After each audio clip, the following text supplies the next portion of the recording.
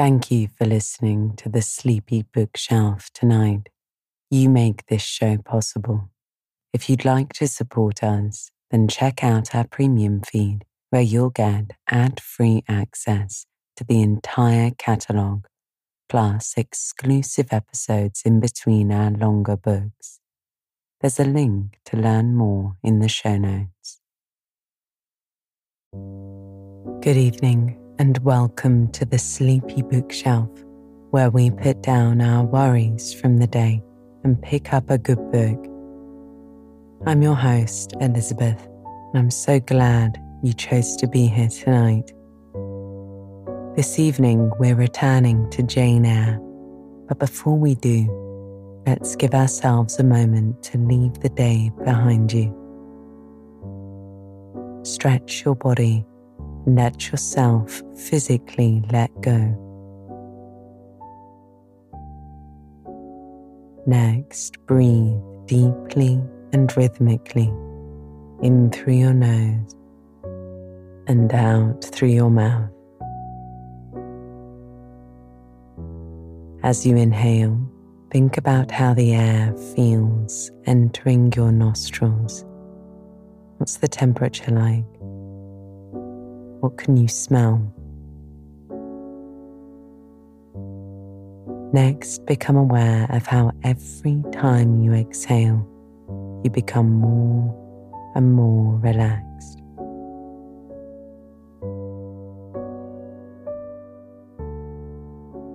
Last time you were here, Mr. Rochester's party had the whole of Thornfield Hall buzzing with activity, day and night.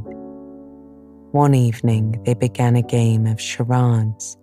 Jane was invited to play, but she politely declined. Instead, she watched the performances and how friendly Mr. Rochester was with Miss Ingram.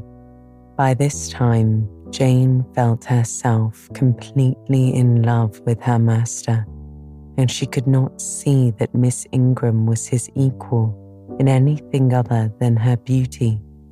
She lacked humour and wit that he had in abundance, and she thought that endeared him to Jane.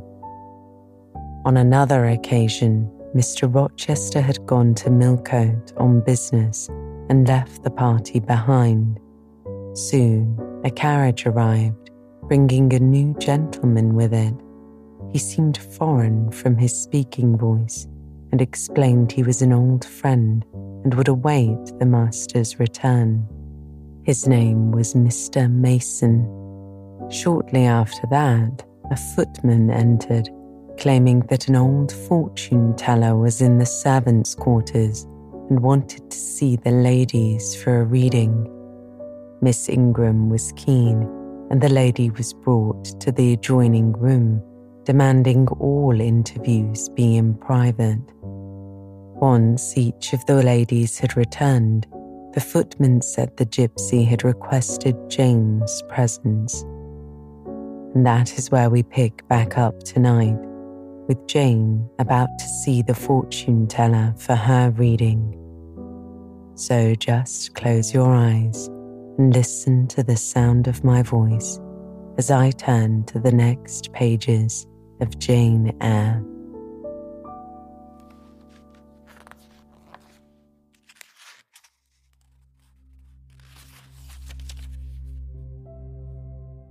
Chapter 19.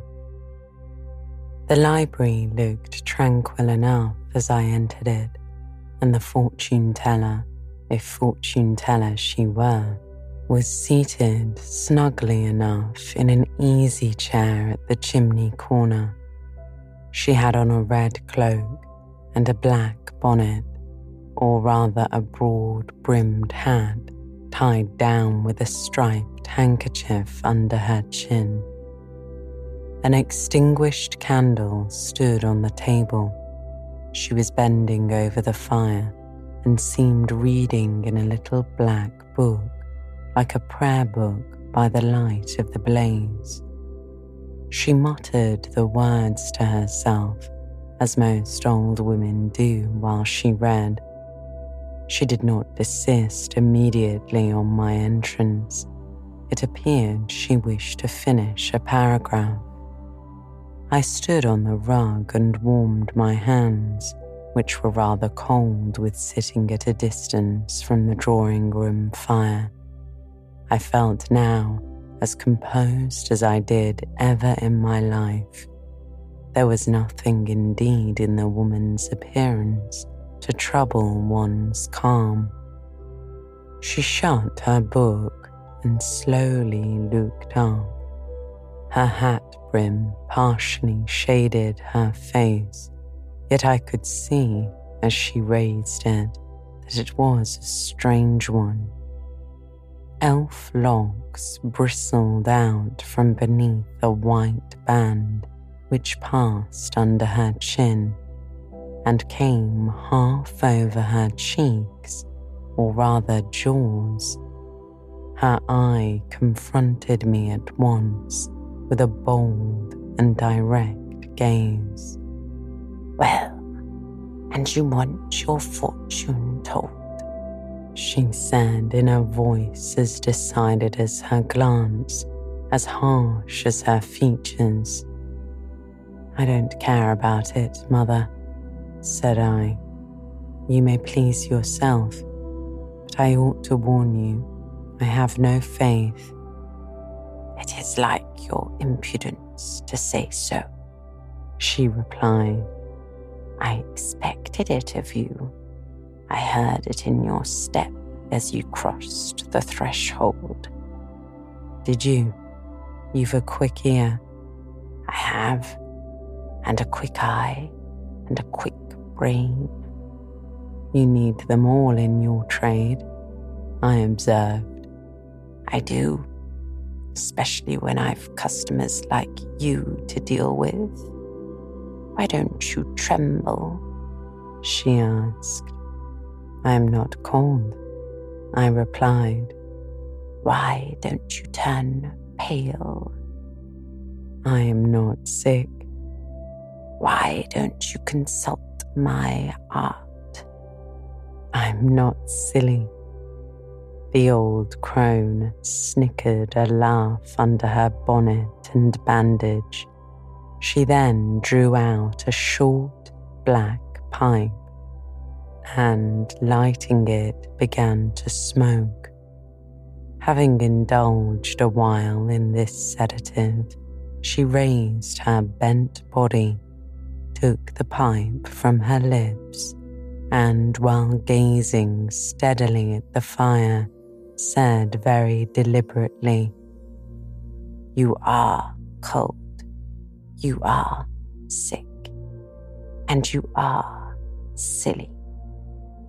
"Prove it," I rejoined. "I will, in a few words. You are cold because you are alone. No contract strikes the fire from you that is in you.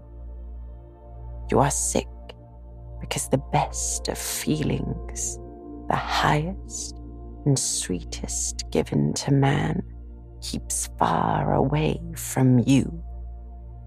You are silly because, suffer as you may, you will not beckon it to approach, nor will you stir one step to meet it where it waits you."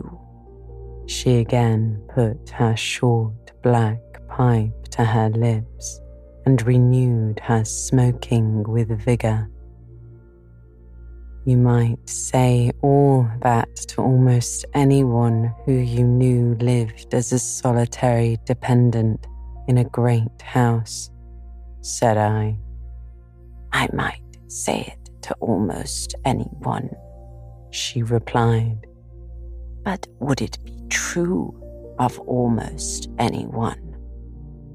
"In my circumstances," I answered.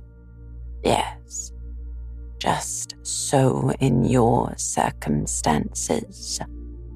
But find me another precisely placed as you are." "It would be easy to find you thousands. You could scarcely find me one.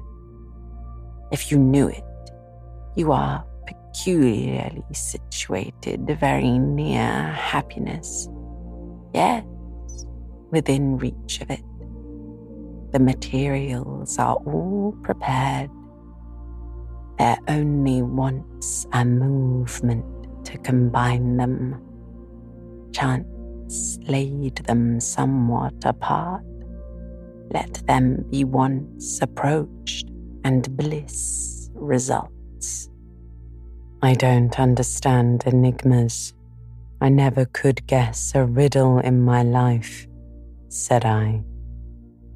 If you wish me to speak more plainly, show me your palm. And I must cross it with silver, I suppose. To be sure, said she. I gave her a shilling.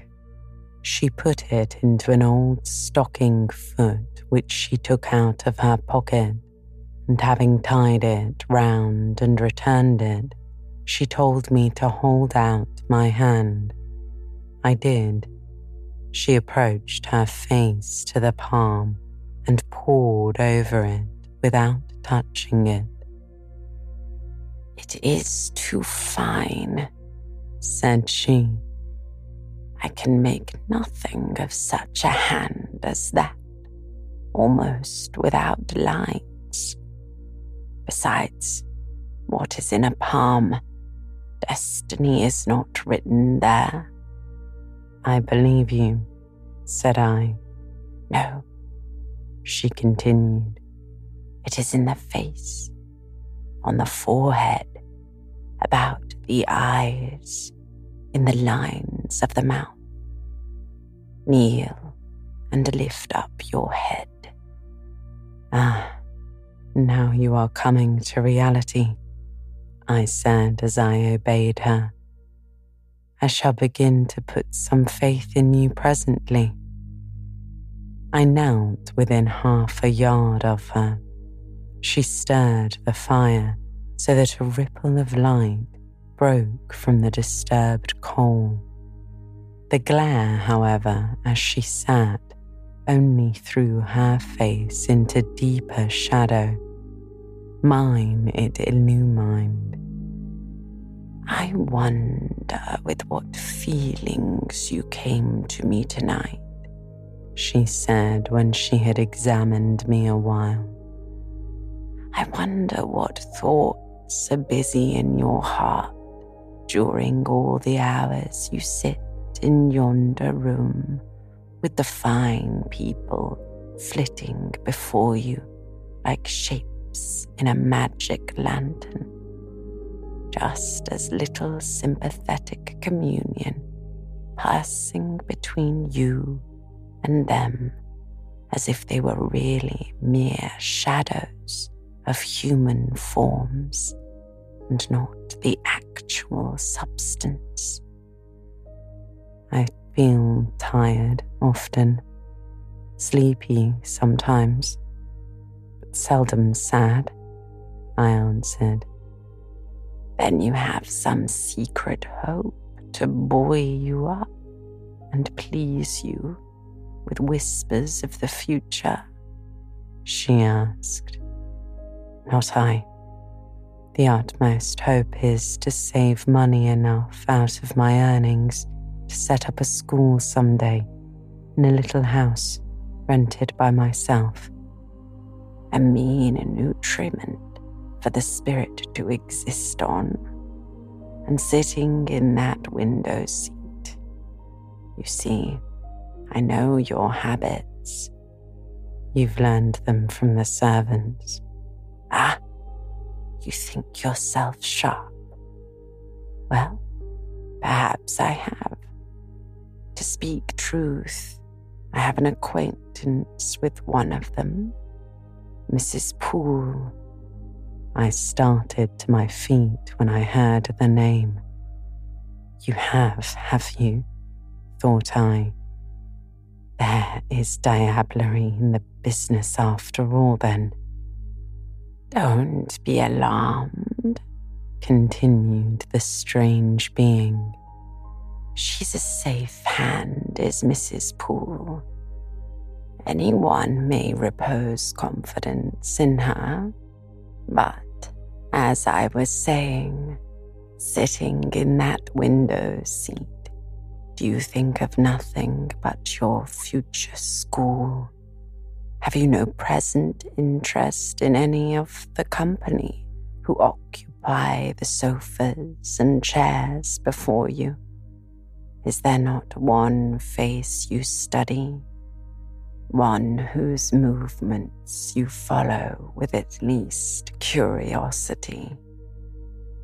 I like to observe all the faces and all the figures. But do you never single one from the rest?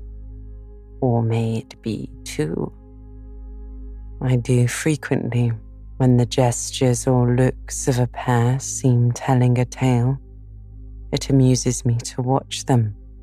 What tale do you like best to hear? No, I have not much choice. They generally run on the same theme: courtship, and promise to end in the same catastrophe: marriage. And do you like that monotonous theme? Positively, I don't care about it, said I. It's nothing to me. Nothing to you, she replied. When a lady, young and full of life and health, charming with beauty and endowed with the gifts of rank and fortune, sits and smiles in the eyes of a gentleman, you... Here she paused. I what? You know, and perhaps think well of. I don't know the gentleman here, I told her. I have scarcely interchanged a syllable with one of them. And as to thinking well of them, I consider some respectable and stately and middle-aged, and others young, dashing, handsome and lively. But certainly they are all at liberty to be the recipients of whose smiles they please, without my feeling disposed to consider the transaction of any moment to me. You don't know the gentleman here. You have not exchanged a syllable with one of them. Will you say that of the master of the house? He is not at home, I replied. A profound remark, a most ingenious quibble. He went to Millcote this morning and will be back here tonight or tomorrow. Does that circumstance exclude him from the list of your acquaintance? Blot him, as it were, out of existence? No, but I can scarcely see what Mr. Rochester has to do with the theme you had introduced. I was talking of ladies smiling in the eyes of gentlemen, and of late so many smiles have been shed into Mr. Rochester's eyes that they overflow like two cups filled above the brim. Have you never remarked that? Mr. Rochester has a right to enjoy the society of his guests, I rejoined. No question about his right, said she. But have you never observed that of all the tales told here about matrimony, Mr. Rochester has been favoured with the most lively and the most continuous? The eagerness of a listener quickens the tongue of a narrator. I said this rather to myself than to the old woman, whose strange talk voice, manner had by this time wrapped me in a kind of dream.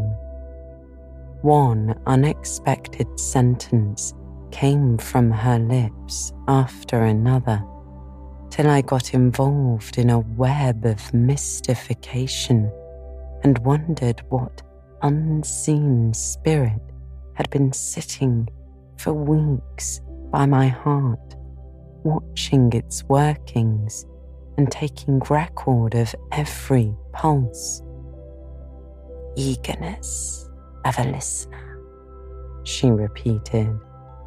Yes, Mr. Rochester has sat by the hour, his ear inclined to the fascinating lips that took such delight in their task of communicating.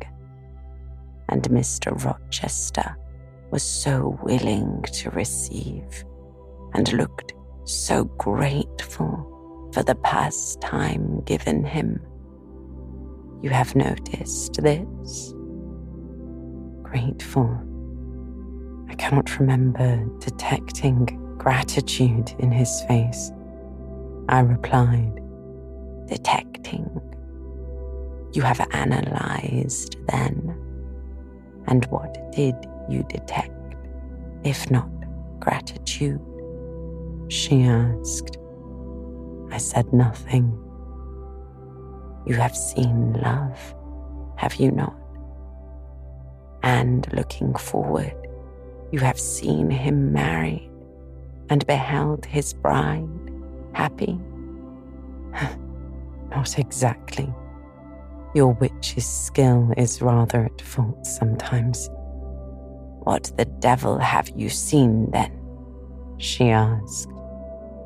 Never mind, said I. I came here to inquire, not to confess. It is known that Mr. Rochester is to be married. Yes, and the beautiful Miss Ingram. Shortly? I asked. Appearances would warrant that conclusion, and no doubt, though with an audacity that wants chastising out of you, you seem to question it. They will be a superlatively happy pair. He must love such a handsome, noble, witty, accomplished lady, and probably she loves him, or if not his person, at least his purse. I know she considers the Rochester estate eligible to the last degree, though, God pardon me, I told her something on that point about an hour ago which made her look wondrous grave. The corners of her mouth fell half an inch. I would advise her suitor to look out.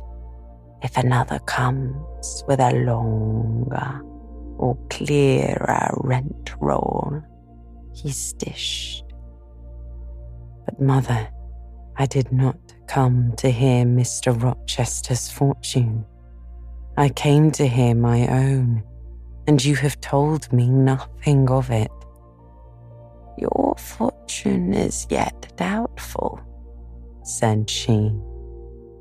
When I examined your face, one trait contradicted another. Chance has meted you a measure of happiness, that I know.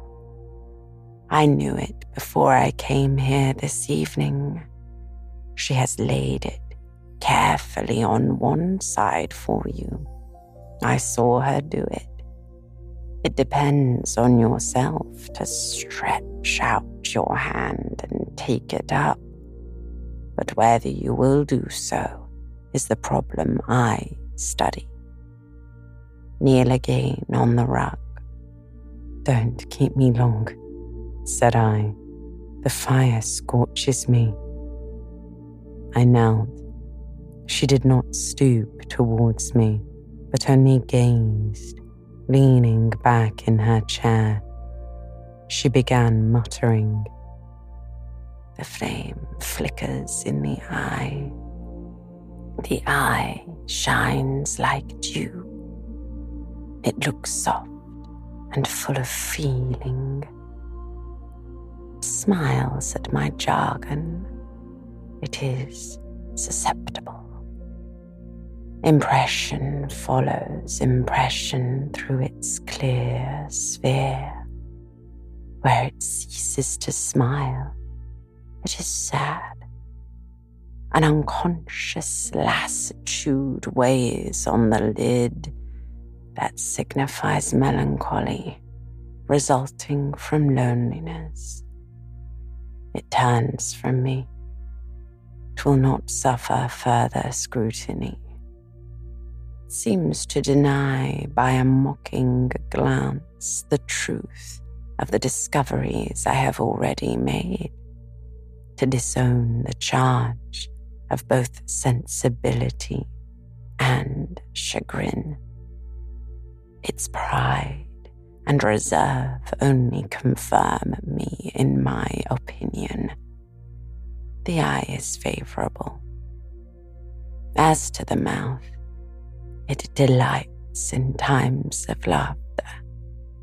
It is disposed to impart all that the brain conceives, though I dare say it would be silent on much the heart experiences. Mobile and flexible, it was never intended to be compressed in the internal silence of solitude. It is a mouth which should speak much and smile often, and have human affection for its interlocutor. That feature, too, is propitious.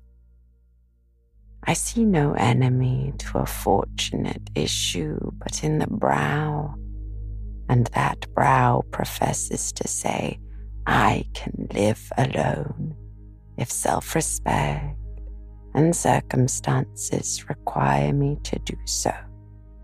I need not sell my soul to Biblists. I have an inward treasure born with me which can keep me alive if extraneous delights should be withheld or offered only at a price I cannot afford to give. The forehead declares, reason sits firm and holds the reins, and she will not let the feelings burst away and hurry her to wild chasms. The passions may rage furiously, like true heathens as they are, and the desires may imagine all sorts of vain things, but judgment shall still have the last word in every argument, and the casting vote in every decision. Strong wind, earthquake, shock, and fire may pass by, but I shall follow the guiding of that still small voice which interprets the dictates of conscience. Well said, forehead. Your declaration shall be respected. I have formed my plans, right plans I deem them, and in them I have attended to the claims of conscience, the counsels of reason. I know how soon youth would fade and bloom perish if, in the cup of bliss offered, but one dreg of shame or one flavor of remorse were detected. And I do not want sacrifice, sorrow, disillusion, such is not my taste. I wish to foster, not to blight, to earn gratitude, not to wring tears of blood, no, nor of pride. My harvest must be in smiles, in endearments, in sweetness. That will do. I think I rave in a kind of exquisite delirium. I should wish now to protract this moment ad infinitum, but I dare not. So far I have governed myself thoroughly. I have acted as I inwardly swore I would act, but further might try me beyond my strength. Rise, Miss Eyre, leave me. The play is played out. Where was I?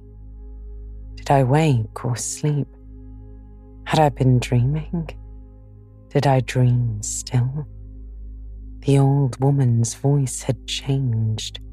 Her accent, her gesture and all were familiar to me as my own face in a glass, as the speech of my own tongue. I got up, but did not go. I looked. I stirred the fire and I looked again, but she drew her bonnet and bandage closer about her face and again beckoned me to depart. The flame illuminated her hand, stretched out. Roused now, and on the alert for discoveries, I at once noticed that hand. It was no more the withered limb of elder than my own. It was a rounded, supple member, with smooth fingers symmetrically turned. A broad ring flashed on the little finger, and stooping forward I looked at it and saw a gem I had seen hundreds of times before. Again, I looked at the face, which was no longer turned from me. On the contrary, the bonnet was doffed, the bandage displaced, the head advanced. "Well, Jane, do you know me?"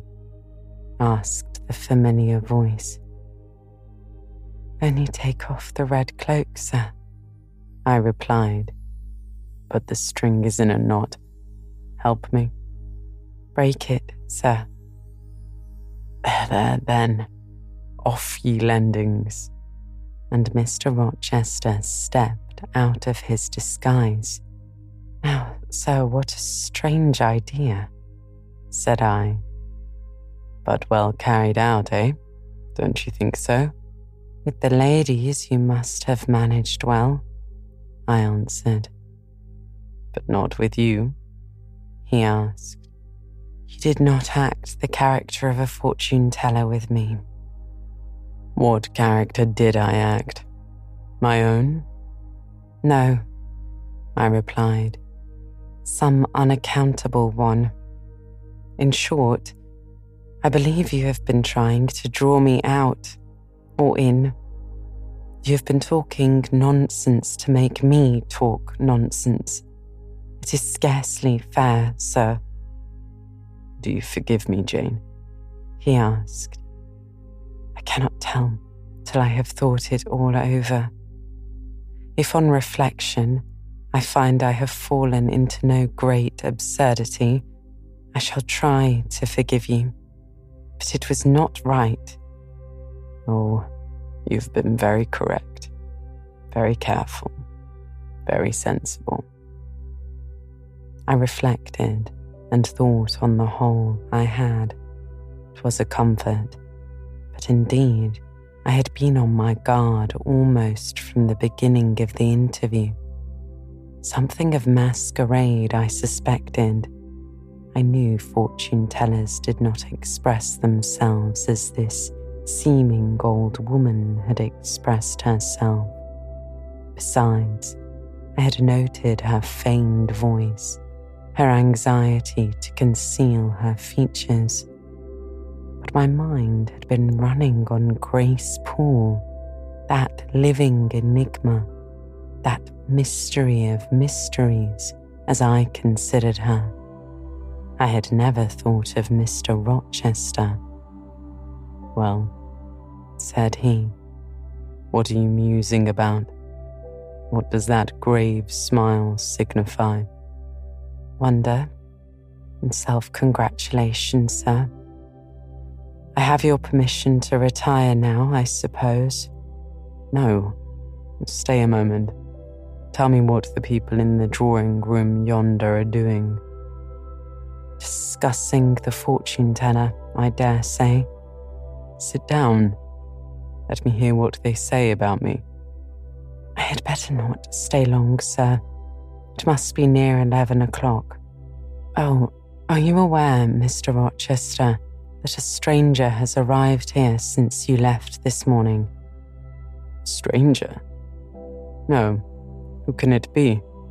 I expected no one. Is he gone?" "No. He said he had known you long, and that he could take the liberty of installing himself here till you returned."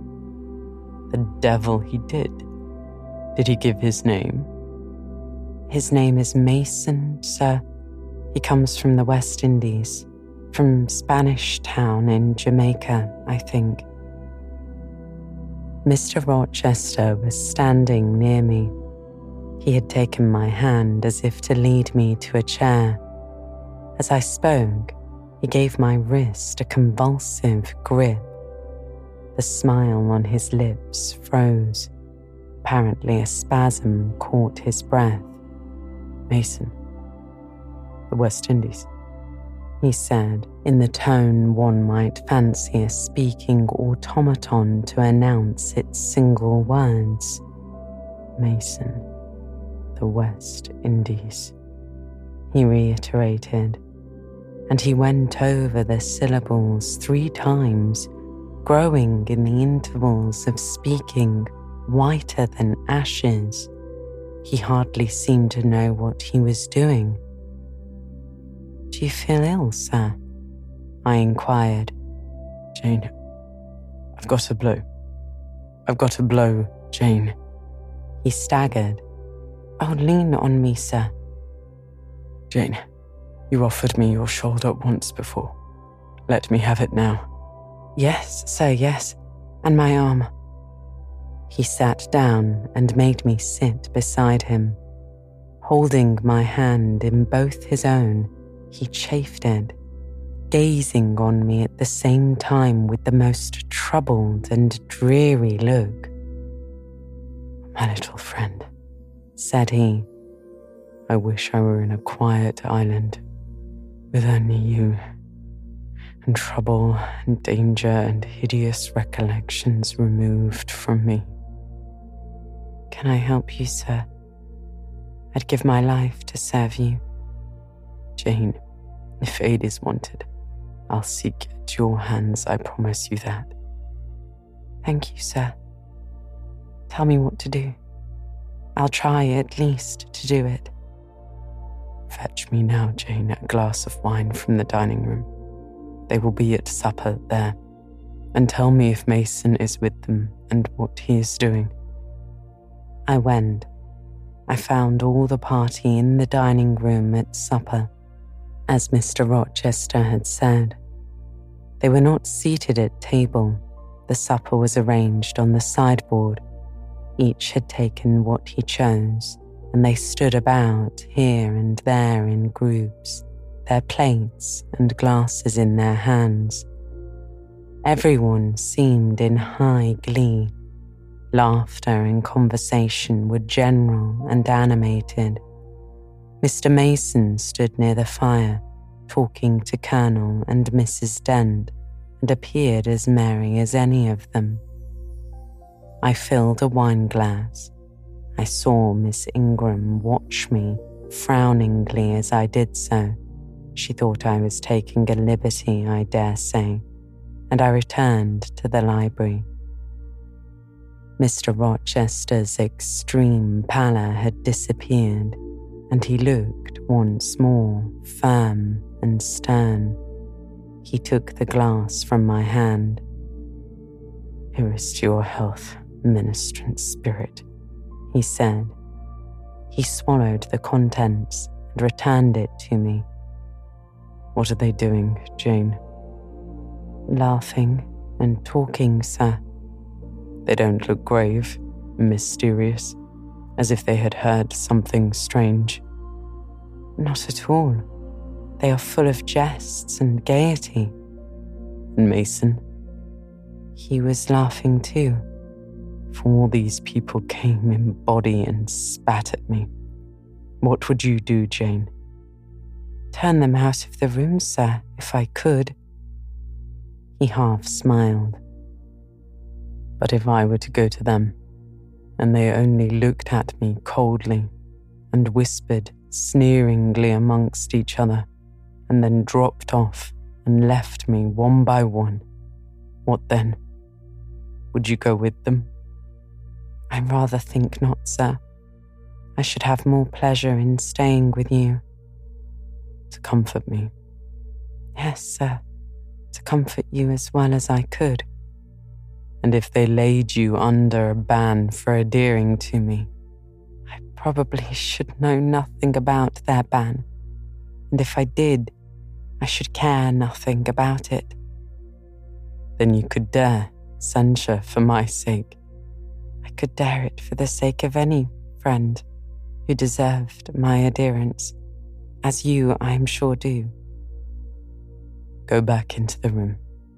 Step quietly up to Mason and whisper in his ear that Mr. Rochester is come and wishes to see him. Show him in here, and then leave me." "Yes, sir." I did his behest. The company all stared at me as I passed straight among them. I sought Mr. Mason, delivered the message, and preceded him from the room.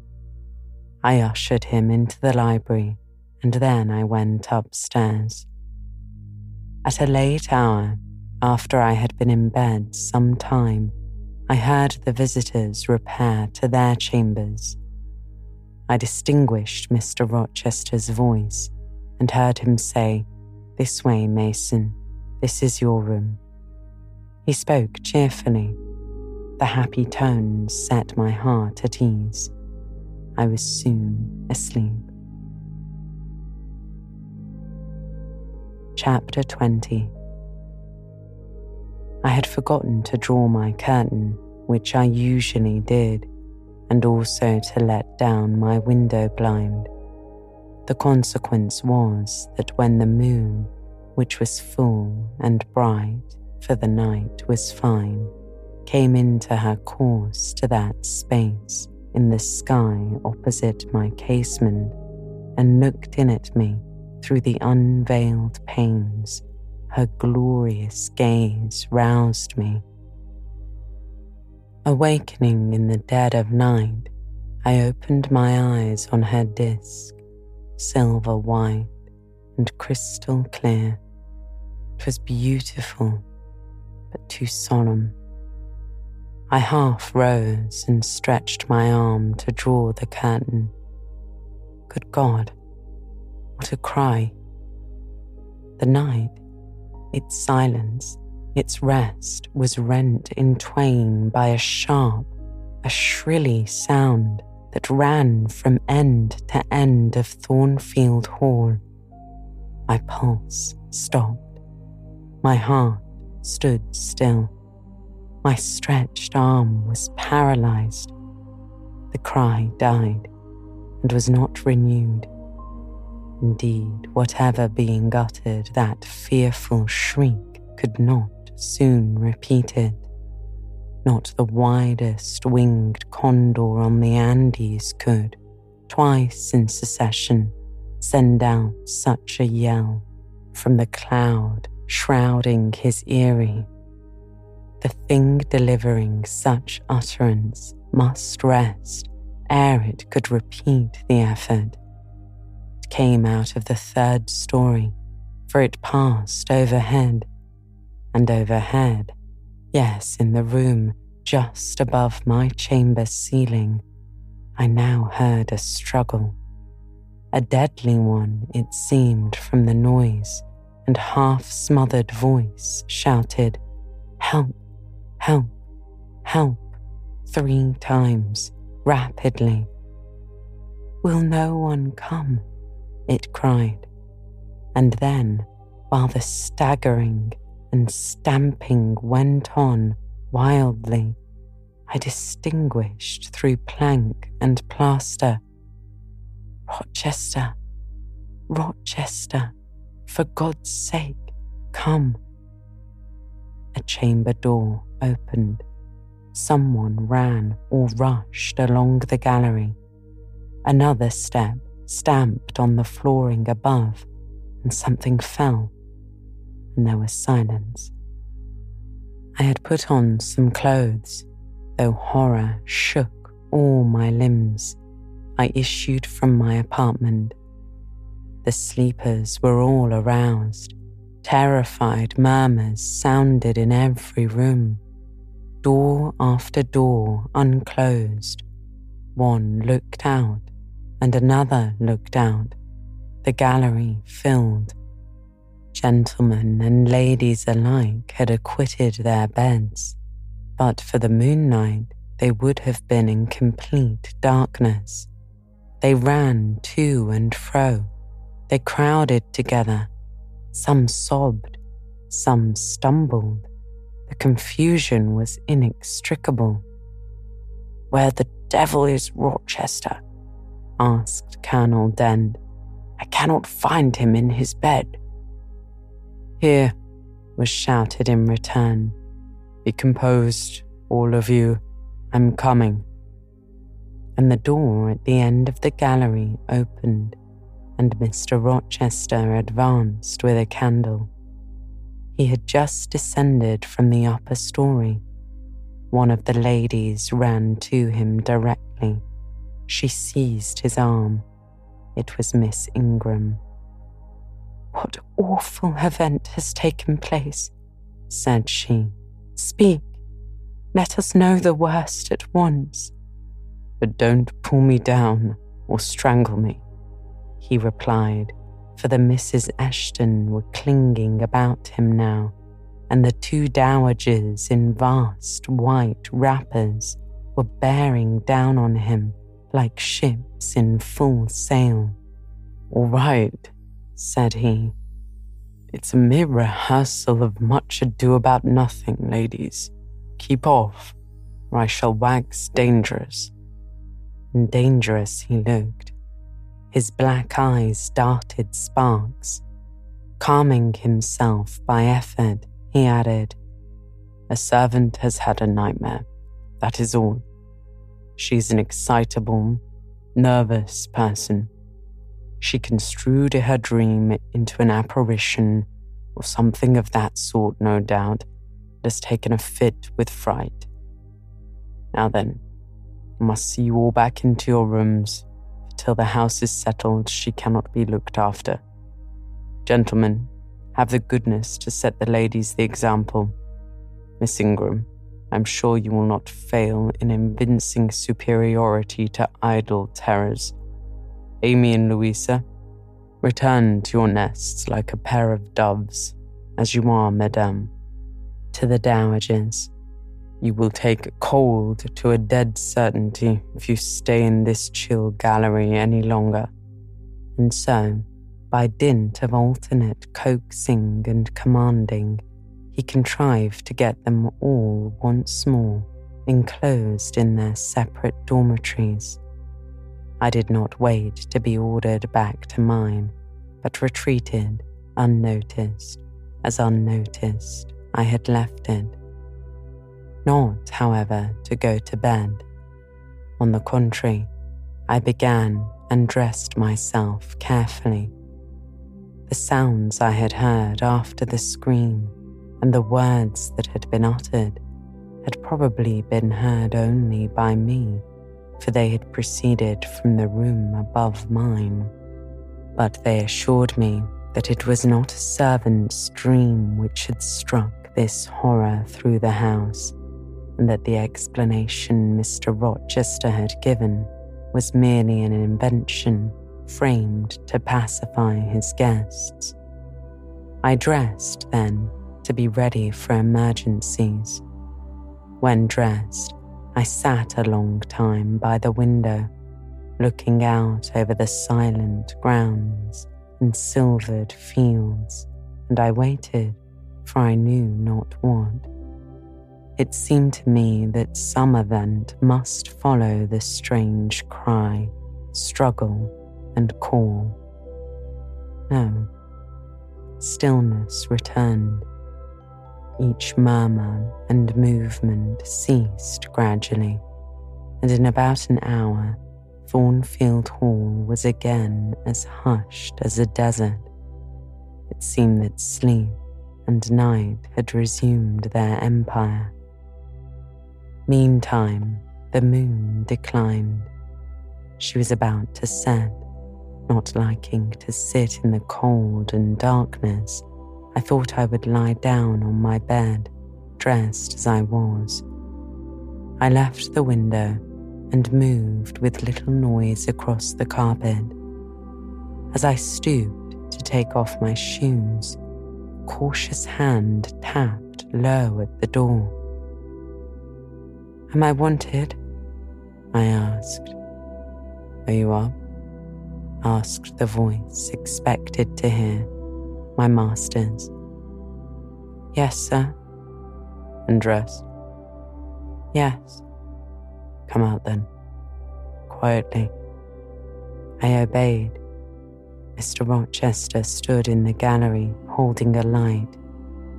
"I want you," he said. "Come this way. Take your time and make no noise." My slippers were thin. I could walk the matted floor as softly as a cat. He glided up the gallery and up the stairs and stopped in the dark, low corridor of the fateful third story. I had followed and stood at his side. "Have you a sponge in your room?" he asked in a whisper. "Yes, sir." "Have you any salts? Volatile salts?" "Yes." "Go back and fetch both." I returned, sought the sponge on the washstand, the salts in my drawer, and once more retraced my steps. He still waited. He held a key in his hand. Approaching one of the small black doors, he put it in the lock. He paused and addressed me again. "You don't turn sick at the sight of blood?" "I think I shall not. I have never been tried yet." I felt a thrill while I answered him, but no coldness and no faintness. "Just give me your hand," he said. "It will not do to risk a fainting fit." I put my fingers into his. "Warm and steady," was his remark. He turned the key and opened the door.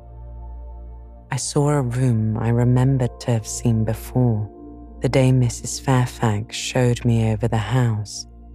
It was hung with tapestry, but the tapestry was now looped up in one part, and there was a door apparent which had been concealed. This door was open. A light shone out of the room within. I heard thence a snarling, snatching sound, almost like a dog quarrelling. Mr. Rochester, putting down his candle, said to me, "Wait a minute." And he went forward to the inner apartment. A shout of laughter greeted his entrance, noisy at first, and terminating in Grace Poole's own goblin laugh. She then was there. He made some sort of arrangement without speaking, though I heard a low voice address him. Mr. Rochester came out and closed the door behind him. "Here, Jane," he said. and I walked around to the other side of a large bed, which, with its drawn curtains, concealed a considerable portion of the chamber. An easy chair was near the bedhead. A man sat in it, dressed with the exception of his coat. He was still, his head leant back, his eyes were closed. Mr. Rochester held the candle over him. I recognized in his pale and seemingly lifeless face the stranger, Mason. I saw too that his linen on one side and one arm was almost soaked in blood. "Hold the candle," said Mr. Rochester, and I took it. He fetched a basin of water from the washstand. "Hold that," said he. I obeyed. He took the sponge, dipped in it, and moistened the corpse-like face. He asked for my smelling bottle and applied it to the nostrils. Mr. Mason shortly unclosed his eyes. He groaned.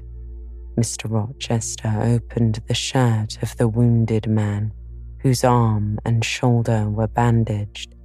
He sponged away the blood, trickling fast down. "Is there any immediate danger?" murmured Mr. Mason. "No, a mere scratch," said Mr. Rochester. "Don't be so overcome, man. Bear up. I'll fetch a surgeon for you now, myself. You'll be able to be removed by morning, I hope. Jane," he continued. "Sir?" "I shall have to leave you in this room with this gentleman for an hour, or perhaps 2 hours. You will sponge the blood, as I do, when it returns. If he feels faint, you will put the glass of water on that stand to his lips, and your salts to his nose. You will not speak to him on any pretext, and, Richard, it will be the peril of your life if you speak to her.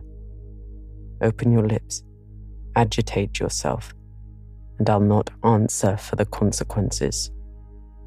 Again the poor man groaned. He looked as if he dared not move.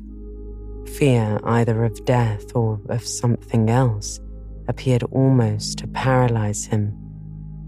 Mr. Rochester put the now bloody sponge into my hand, and I proceeded to use it as he had done.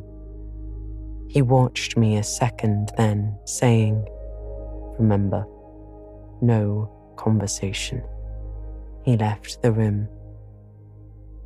I experienced a strange feeling as the key grated in the lock and the sound of his retracting step ceased to be heard.